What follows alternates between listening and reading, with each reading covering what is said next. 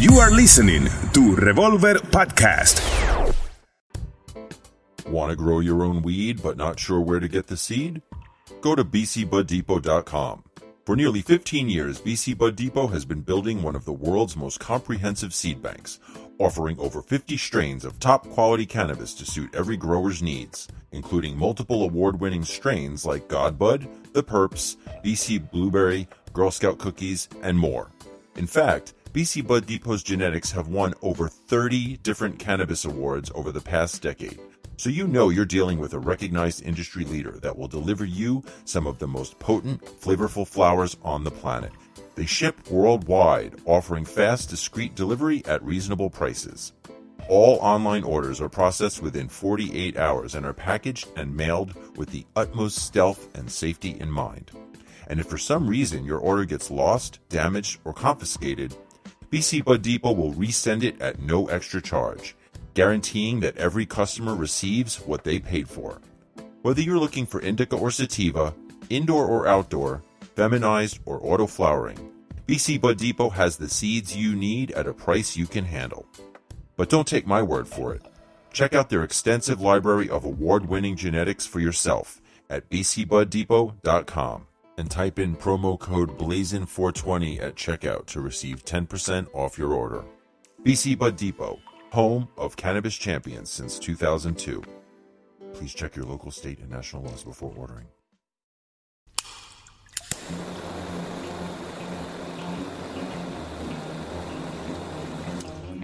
It's time to roll up those joints, pack those bowls, and fire up those nails.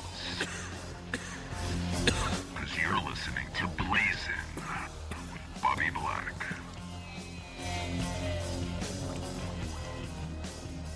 What's up, everybody, and welcome to another edition of Blazin'. I'm your host, Bobby Black. You know, when we look around in America today and we see how popular pot has become, and we see all these great pot events, and we see all the money being made from legal cannabis, it's tempting to think that we've pretty much won the drug war and things are going our way. But we have to keep in mind that there are still many, many people who are still in prison for nonviolent marijuana offenses. And what's truly tragic and unbelievable is that some of them are actually in there for life. But thankfully, there are some activists out there who are trying to change that. My guest today is the executive director of the Marijuana LIFER Project, a nonprofit organization dedicated to helping to get prisoners who are in jail for nonviolent life sentences for marijuana released. And her name is Cheri Sicard. Cheri, welcome to the show. Hi, Bobby. Thanks for having me. Tell the listeners a little about the Marijuana LIFER Project, how it came together. Well, it really came together out of my work. I've been working with prisoners serving life sentences for marijuana for about 3 years or so now on my own, and it just became necessary to start an organization to back it up because I was entirely doing all the work myself and entirely self-financed, and so it really became necessary to start an organization so we can do some bigger projects coming up forward. But I have been working with these guys for about 3 years. I personally interact with all the prisoners we advocate on behalf of. And it certainly does make a difference. We have had some great successes. 6 of the prisoners I've worked with have been released either through clemency or other means. But it also makes a difference in the everyday lives of these prisoners. I mean, think about that. You're in prison with no light at the end of the tunnel, and life without parole in many of these cases for nonviolent offenses. And it's very rare that anybody reaches in. So when we have volunteers that send in cards and letters or raise commissary funds or interact with them, that is such an amazing ray of hope to all of them that anybody cares enough to reach in. The Marijuana LIFER Project just grew out of that. I've been doing this work, finally decided to make it official and bite the bullet and start a nonprofit org. So that's what I did. And your first case, if I'm not mistaken, was a man named Randy Lanier. Is that correct? Yes, he's the first lifer I started working with, and he's kind of how I discovered this. I became acquainted with Randy when I was doing research for my last book, which was Mary Jane, the Complete Marijuana Handbook for Women. And when I found Randy, nobody was talking about him. The website he thought he had been down for over a year, and he was pretty much forgotten, and that just horrified me. So my business partner in Z-Dog Media, Mitch Mendel, and I built a website for him. We started doing social media outreach, and from Randy I started connecting with other prisoners, and it grew from there, and we built some websites for Fall Free and for Craig Cecil, and then it just grew and grew, and again, we eventually had to start a nonprofit org to keep up with it all. So how many prisoners total would you say you've worked with, and how many have you actually been able to get released? Well, I can't say I personally got them released. Well, that's not the case at all. That's not exactly what I meant. I apologize. I meant that the efforts of the organization got released, helped get released. I wish I had that kind of power. 6 of them that I have personally been working with have been released, but how many are there? There's no hard and fast stats on this. I discover new ones all the time, and so we will continually be adding new ones to the Marijuana LIFER Project website as we go along.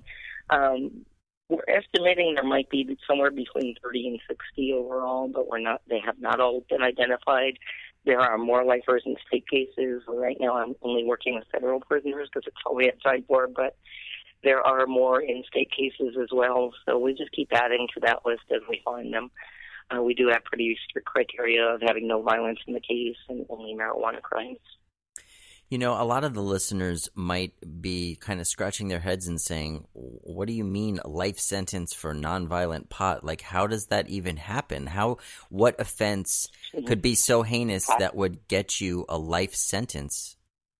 Yeah, how the heck does that happen? Unfortunately, it's surprisingly easy, and it involves sometimes mandatory minimums and sentencing enhancement comes into play.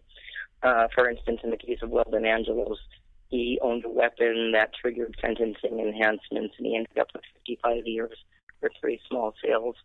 But most of them, it comes about because of conspiracy, the conspiracy statute, which holds one person responsible for the activities of a group. So some of the guys were importing large amounts of weed, that's true. Others were really minor players that did nothing more than, say, repair the trucks that hauled the weed or watch the house where it was stored. And how they end up with the life sentences, they took it to trial. They believed in our system of justice. They knew they hadn't really done anything wrong, and the system is stacked against them. Most of these people got a life sentence based on no actual evidence, only on the testimony of other people who were themselves trying to avoid prison time. So they had a lot of incentive to lie or exaggerate, and that's how it happens. If you're the last person who doesn't cooperate and rat out others, you get left out holding the bag. Some of these guys are even first-time offenders. We even have a paraplegic in a wheelchair serving a life sentence. It knows no bounds. Wow.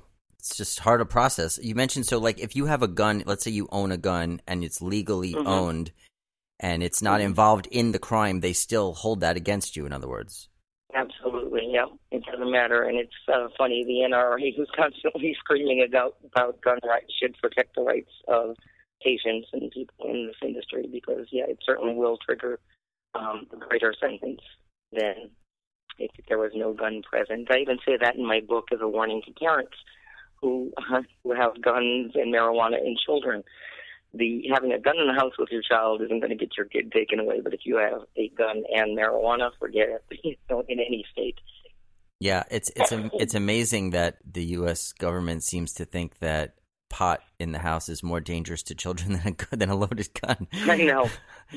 But like so many things concerning cannabis, it is really, really crazy. And that's another thing that's crazy about the marijuana lifers. You know, most of these guys are old men that have been in for decades. For instance, the longest-serving marijuana prisoner is Antonio Basquero. He's 81 years old. He's been in over 35 years. But this is still going on. Our newest lifer, Corvain Cooper, got a life sentence in 2014, and I just heard about 2 more that got a life sentence last month. So we're still doing this. We're still handing out life sentences for nonviolent marijuana offenses. It's absurd considering that in some states it's almost completely legal, and in other states you're getting a life sentence. I'm guessing that there are some states that are far worse when it comes to handing out these sentences than others, correct? Yeah, there are. There are more in like Florida and Oklahoma, but the cases I'm talking about are federal. So this is our federal government still doing this. All of the guys on the Marijuana LIFER Project website are federal cases from the U.S. government. So And that's who just handed out some more life sentences last month, and so it's still going on at the federal level. And that's why I started this organization. It is the dirty little secret of the Justice Department. Most people don't know these guys even exist, let alone that it's still continuing to go on today. So that's our big project. We want to spread awareness. We want the public to be outraged about this, so they demand change. One of the things we want to do this year is a billboard campaign starting in D.C. So we need to fundraise for that if anyone wants to donate. Yeah, absolutely. So you guys do billboards, you said, obviously, so that's awareness. You also do outreach to the prisoners themselves to try to make their existence... We haven't done the billboard yet, but that is one of our big plans this year. We definitely do a lot of outreach to the prisoners themselves. Whenever we get the chance to talk to legislators or high-profile people that can spread the word of this cause, we do so. And we try to support the prisoners themselves. Many of them have clemency petitions in, and that is their only chance of getting out is for the president to grant them clemency. So on the website, with each prisoner, there's a page on how you can help that prisoner. And usually it involves something as simple as writing a letter in support of, I think this prisoner should get clemency. That can make a huge impact. And we also have people that are going out and doing this at their normal chapters or their ACID chapters or things like this. We even have a few activists who are just camping out in front of dispensaries and getting people to sign these letters, so that's wonderful. Sure. So you guys are also involved in rallies and petitions, obviously. Do you do any, direct lobbying efforts in Washington or at state? No, we haven't, and the Marijuana LIFER Project is not set up as a political lobbying organization. That may be something we'll consider in the future to add a new branch of, but right now we're an educational organization that tries to spread awareness of this and support the prisoners themselves in any way that they need so that we can support their efforts to get out. Great, great. And what would you say is the biggest obstacle that you've encountered when you're trying to appeal for clemency or get these prisoners' cases looked at? One of the biggest things that's the hardest to overcome is this whole issue is so unbelievable to people that they don't believe it. They just figure there must be more to the story. There's more you're not telling me. There's a dead body somewhere if you serve in a life sentence, things like that, which is not true. We actually have nonviolent offenders, sometimes first-time offenders serving life for weed. That is the truth of it. But sometimes it's very hard for people to believe that in this country, the so-called land of the free and home of the brave, that is going on. We had some activists last year in front of the White House with posters, and government workers came out to ask, what country are these men incarcerated in? So that's the level of ignorance that's going on this issue. That's why awareness is so important. Sure. Have you yourself ever, because of your efforts as an activist, been in any way a target of, any kind of discrimination or malice from law enforcement? Because I'm guessing that law enforcement and prosecutors don't particularly like seeing these cases brought into the public eye and have a spotlight shown on them. I hate to curse this by saying no, but so far, no. The only negativity I've come out has been from people within our own movement, which is really sad. But no, so far that has not been an issue. I've even been to prison and visit, and everybody has been really respectful. And if they know that prisoner, like I've been to visit Paul Free many times in Atwater, and the guards now are aware that he has a website, that there is outreach. They go to my website, they go to his website, they know who I am. And once they realize that this guy is in here for weed, even they're outraged at that. Unfortunately, not enough to write a letter because that puts their job on the line, but they are sympathetic to the cause. The only thing I've come close to that is having my car searched at prison, probably because they know who I am. That's happened 3 times, and 2 out of 3 was only me. 1 time it was everybody. But I know better than to bring stuff, so it's all right. It's all good. Yeah. Have there been any public officials or politicians that have actually been helpful to you that have see the injustice and try to be of aid in this effort? Well, some are more helpful on the justice issues than others, for sure. But in this last year, I got to speak with both Rand Paul on the Republican side and Ed Lieu on the Democratic side. Both of them are really great on justice issues, and we're interested in furthering this cause. So now that I have an official organization behind me, I need to contact them again and see if they will really get more involved. We hope they will. There are others, Dana Rohrabacher, anybody that's friendly to the cannabis issue is usually friendly on this issue as well. Great. We're going to take a short break, but we'll be right back with more from Cheri Sicard. Want to grow your own weed but not sure where to get the seed? Go to bcbuddepot.com.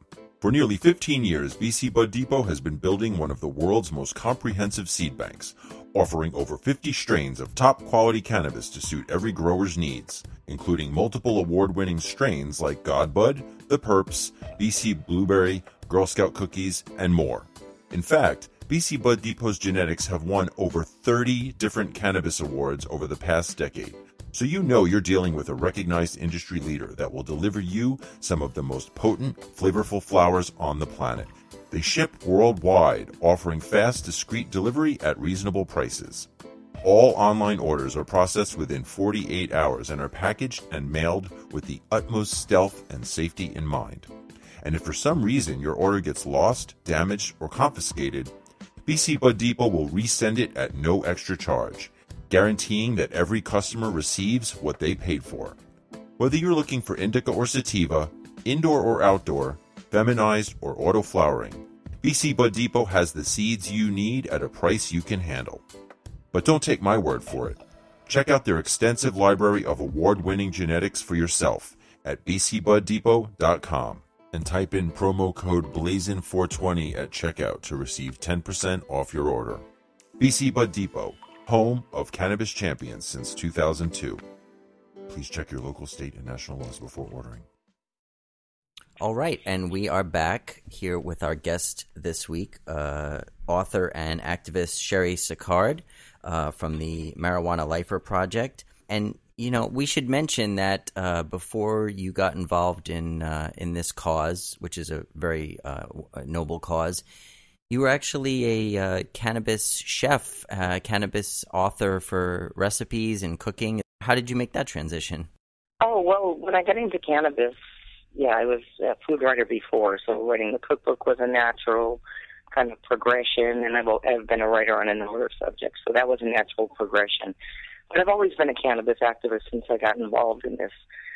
I came to the party a little bit late. I was in my late 30s before I started using it as a regular part of my everyday life, and like most people, I had been raised with the propaganda, and I was worried I was doing myself harm, so I started doing research, and that just pissed me off that we'd been lied to. So, in about 6 months, I went from the typical closeted smoker to an outspoken activist, and the LIFERs are just one more extension of that. Well, your book is called the Cannabis Gourmet Cookbook.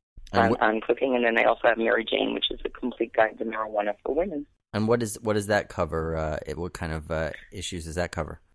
Mary Jane covered everything. It has a little bit of cooking, a little bit of growing, a little bit of history, medical, legal, pop culture, music, books, movies, careers. It really is a broad spectrum book that is kind of meant to introduce women and make them more comfortable.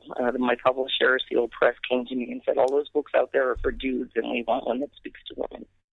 And so we did that. I'm really proud of it. It's a really fun book, as well as being informative and educational. And we've gotten a lot of great mainstream press from it, like Time and the Daily Beast and the Huffington Post, and it's carried in Urban Outfitters. So I'm really proud that we kind of mainstreamed the marijuana message with that book.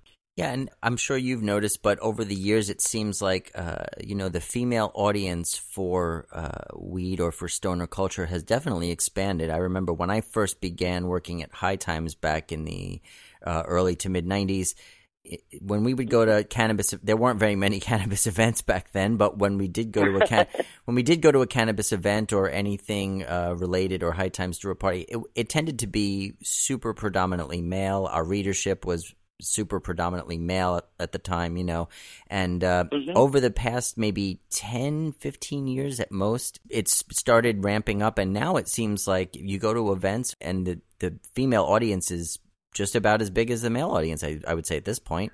I think so. It's really evened out, and it's funny, I came from a background of being in the internet industry too, and I saw the exact same thing happen there. and to where it evened out. And I definitely have seen that in cannabis. And there's, I always get asked the question, do we need more women in cannabis? And we need more quality people, men, women, it doesn't matter. But there definitely are more women. There's a lot of women in leadership roles. In fact, there are more cannabis women-owned businesses than there are in the general sector that own businesses. So I think women are very well represented. I think part of that is because there is no glass ceiling. This is a new industry. There are no rules. We're all making it up as we go along. So it's anybody's game. Yeah, there seem to be quite a few female ganjapreneurs, as they say, out there now that are making some big bucks and making some big changes. For sure. And I think that's a good thing. Absolutely. So I want to talk a little more about the Marijuana Lifer Project. I want to know a little bit more about the individuals that you're helping, that you're trying to get released. Tell me a little about some of the big cases that you've been involved with. Like I said, most of them involve conspiracy, and they're usually pretty complicated and large cases, so it's probably more than we can go into. But if you look into them, you will curl your hair when you see the prosecutorial misconduct, the judicial misconduct. In some cases, even their defense attorneys were in on it, working with the prosecution. So there's really some horrendous stories there that I would love to get some investigative reporters interested in. For instance, we have Paul Free, who can clearly prove that he could not have been where they said he was to do the things they said he did. He's had witnesses come forward and give signed affidavits. He has physical evidence, and it doesn't matter. They just ignore it.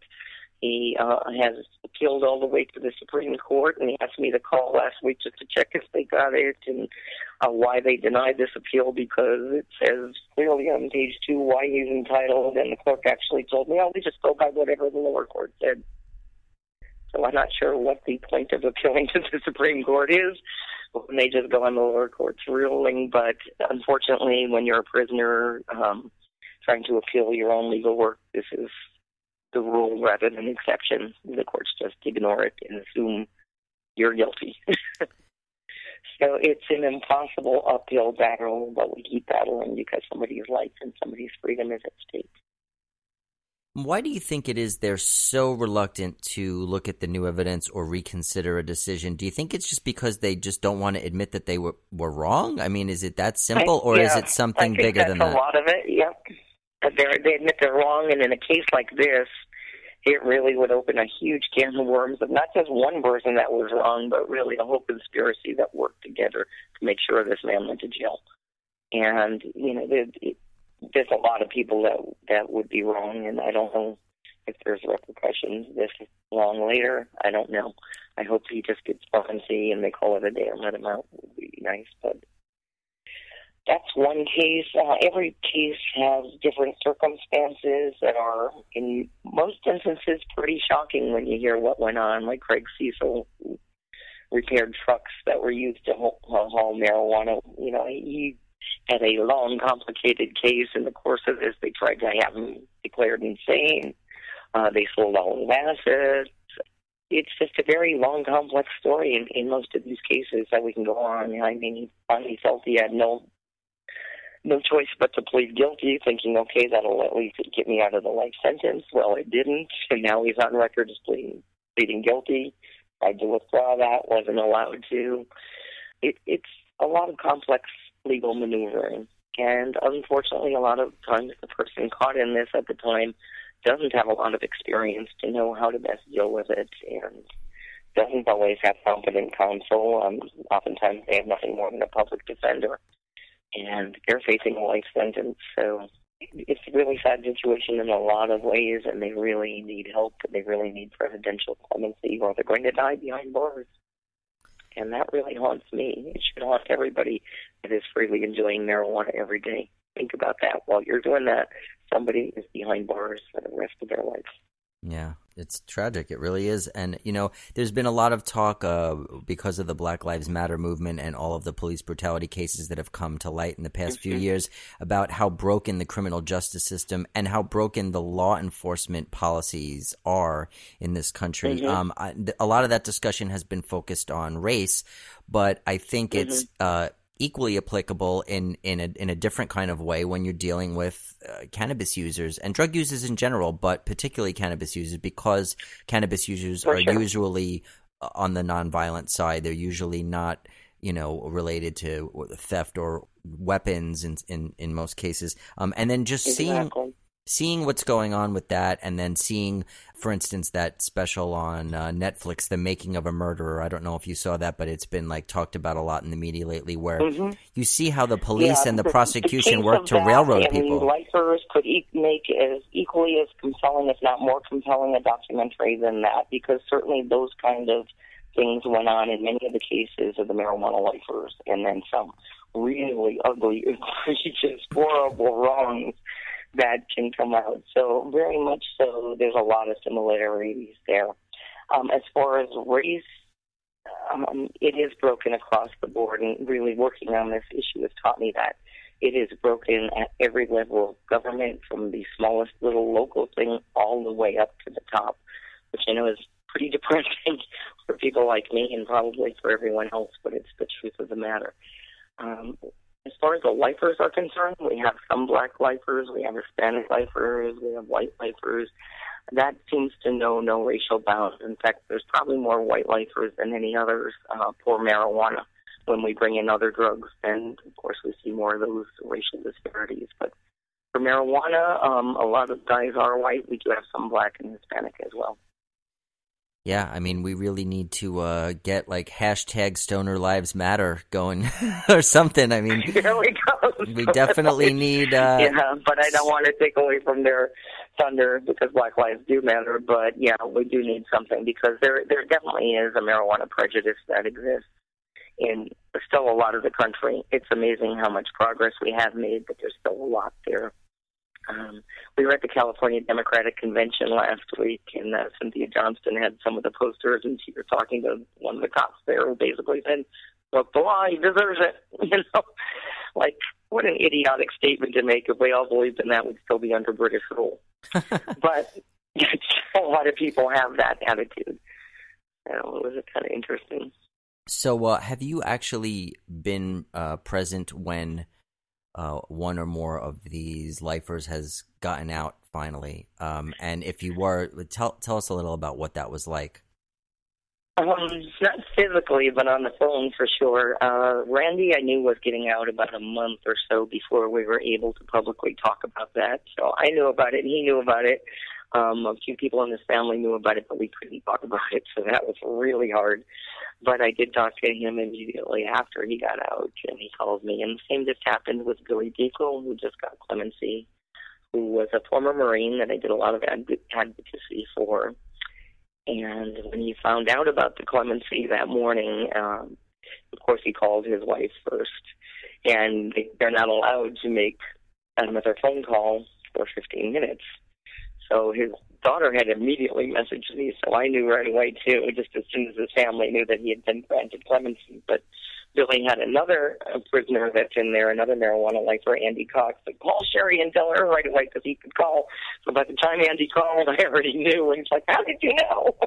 So word travels fast. We were all thrilled and all doing the happy dance. And yeah, I haven't met them in person on the day they get out, but they're certainly in touch with me via phone and via email, and certainly in the loop, because I talk to most of these guys almost every day, or email with them almost every day. That's amazing, and I can only imagine how grateful their families are to you and to everyone who's involved in helping get them out of there and give them a chance to enjoy a life. Yeah, that for me has been really rewarding. Yeah, they are certainly appreciative, as are their families, and I encourage everybody to get involved in helping prisoners, if for no other reason than as activists. For the most part, it feels like we're just banging our heads against the wall and not making a difference. And you are making a difference when you interact with prisoners, even if it's just on a one-on-one. It majorly impacts their world. And they always tell me it's not just their world. When we send photos or letters or cards, it raises the spirits of everybody around them, because it's so rare that anybody reaches in that it just gives everybody around them hope. Wow. So it's a really positive thing to do, and a really easy way to make a huge impact in someone's life. You really are making a difference. Great. So let's tell the listeners, what website should they go to learn more and to get involved, and what can they do to help? Sure.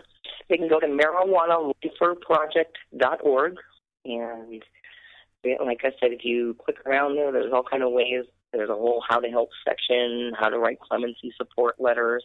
Of course, we always need money, so if you have a few extra bucks, you can donate. Our 501c3 is pending, so as soon as that comes through, we'll be able to give you a tax deduction receipt as well, but we are a nonprofit corporation right now, and that will be coming through soon.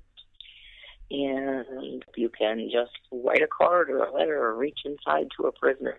That makes a huge impact and brightens their day more than you could ever imagine. That little simple act of just sending a postcard or a letter can make a tremendous impact. And clemency support letters are vital to helping these guys get out, as are funds that do billboard campaigns and awareness campaigns and things like that. So we're just ramping up. Log on to the website, follow us on Facebook, marijuanaliferproject.com, and please get involved. We're going to have some new programs rolling out as we go along through the year. We're just ramping up now. Great. Well, I look forward to seeing what new programs you guys have, and I encourage all the listeners to follow Cheri's advice and go check it out and get involved. It's an amazing cause, and Cheri, I can't thank you enough for inspiring people and giving them hope and help when they need it, and for taking time out to talk to us today. It's truly inspiring. Thank you. Thank you, Bobby. All right, take care. All right, and once again, if you're interested in Cheri or the Marijuana Lifer Project, you can find links to their websites and profiles on our Facebook page, facebook.com/blazinwithbb. You can also follow me on social media at Bobby Black on Twitter and on Facebook and Instagram at Bobby Black 420. And please subscribe and leave us a review on iTunes as well. That's it for this week. Tune in again next time when my guest will be celebrated glass artist Mr. Darby Holm. Until then, this is Bobby Black saying, blaze on, brothers and sisters.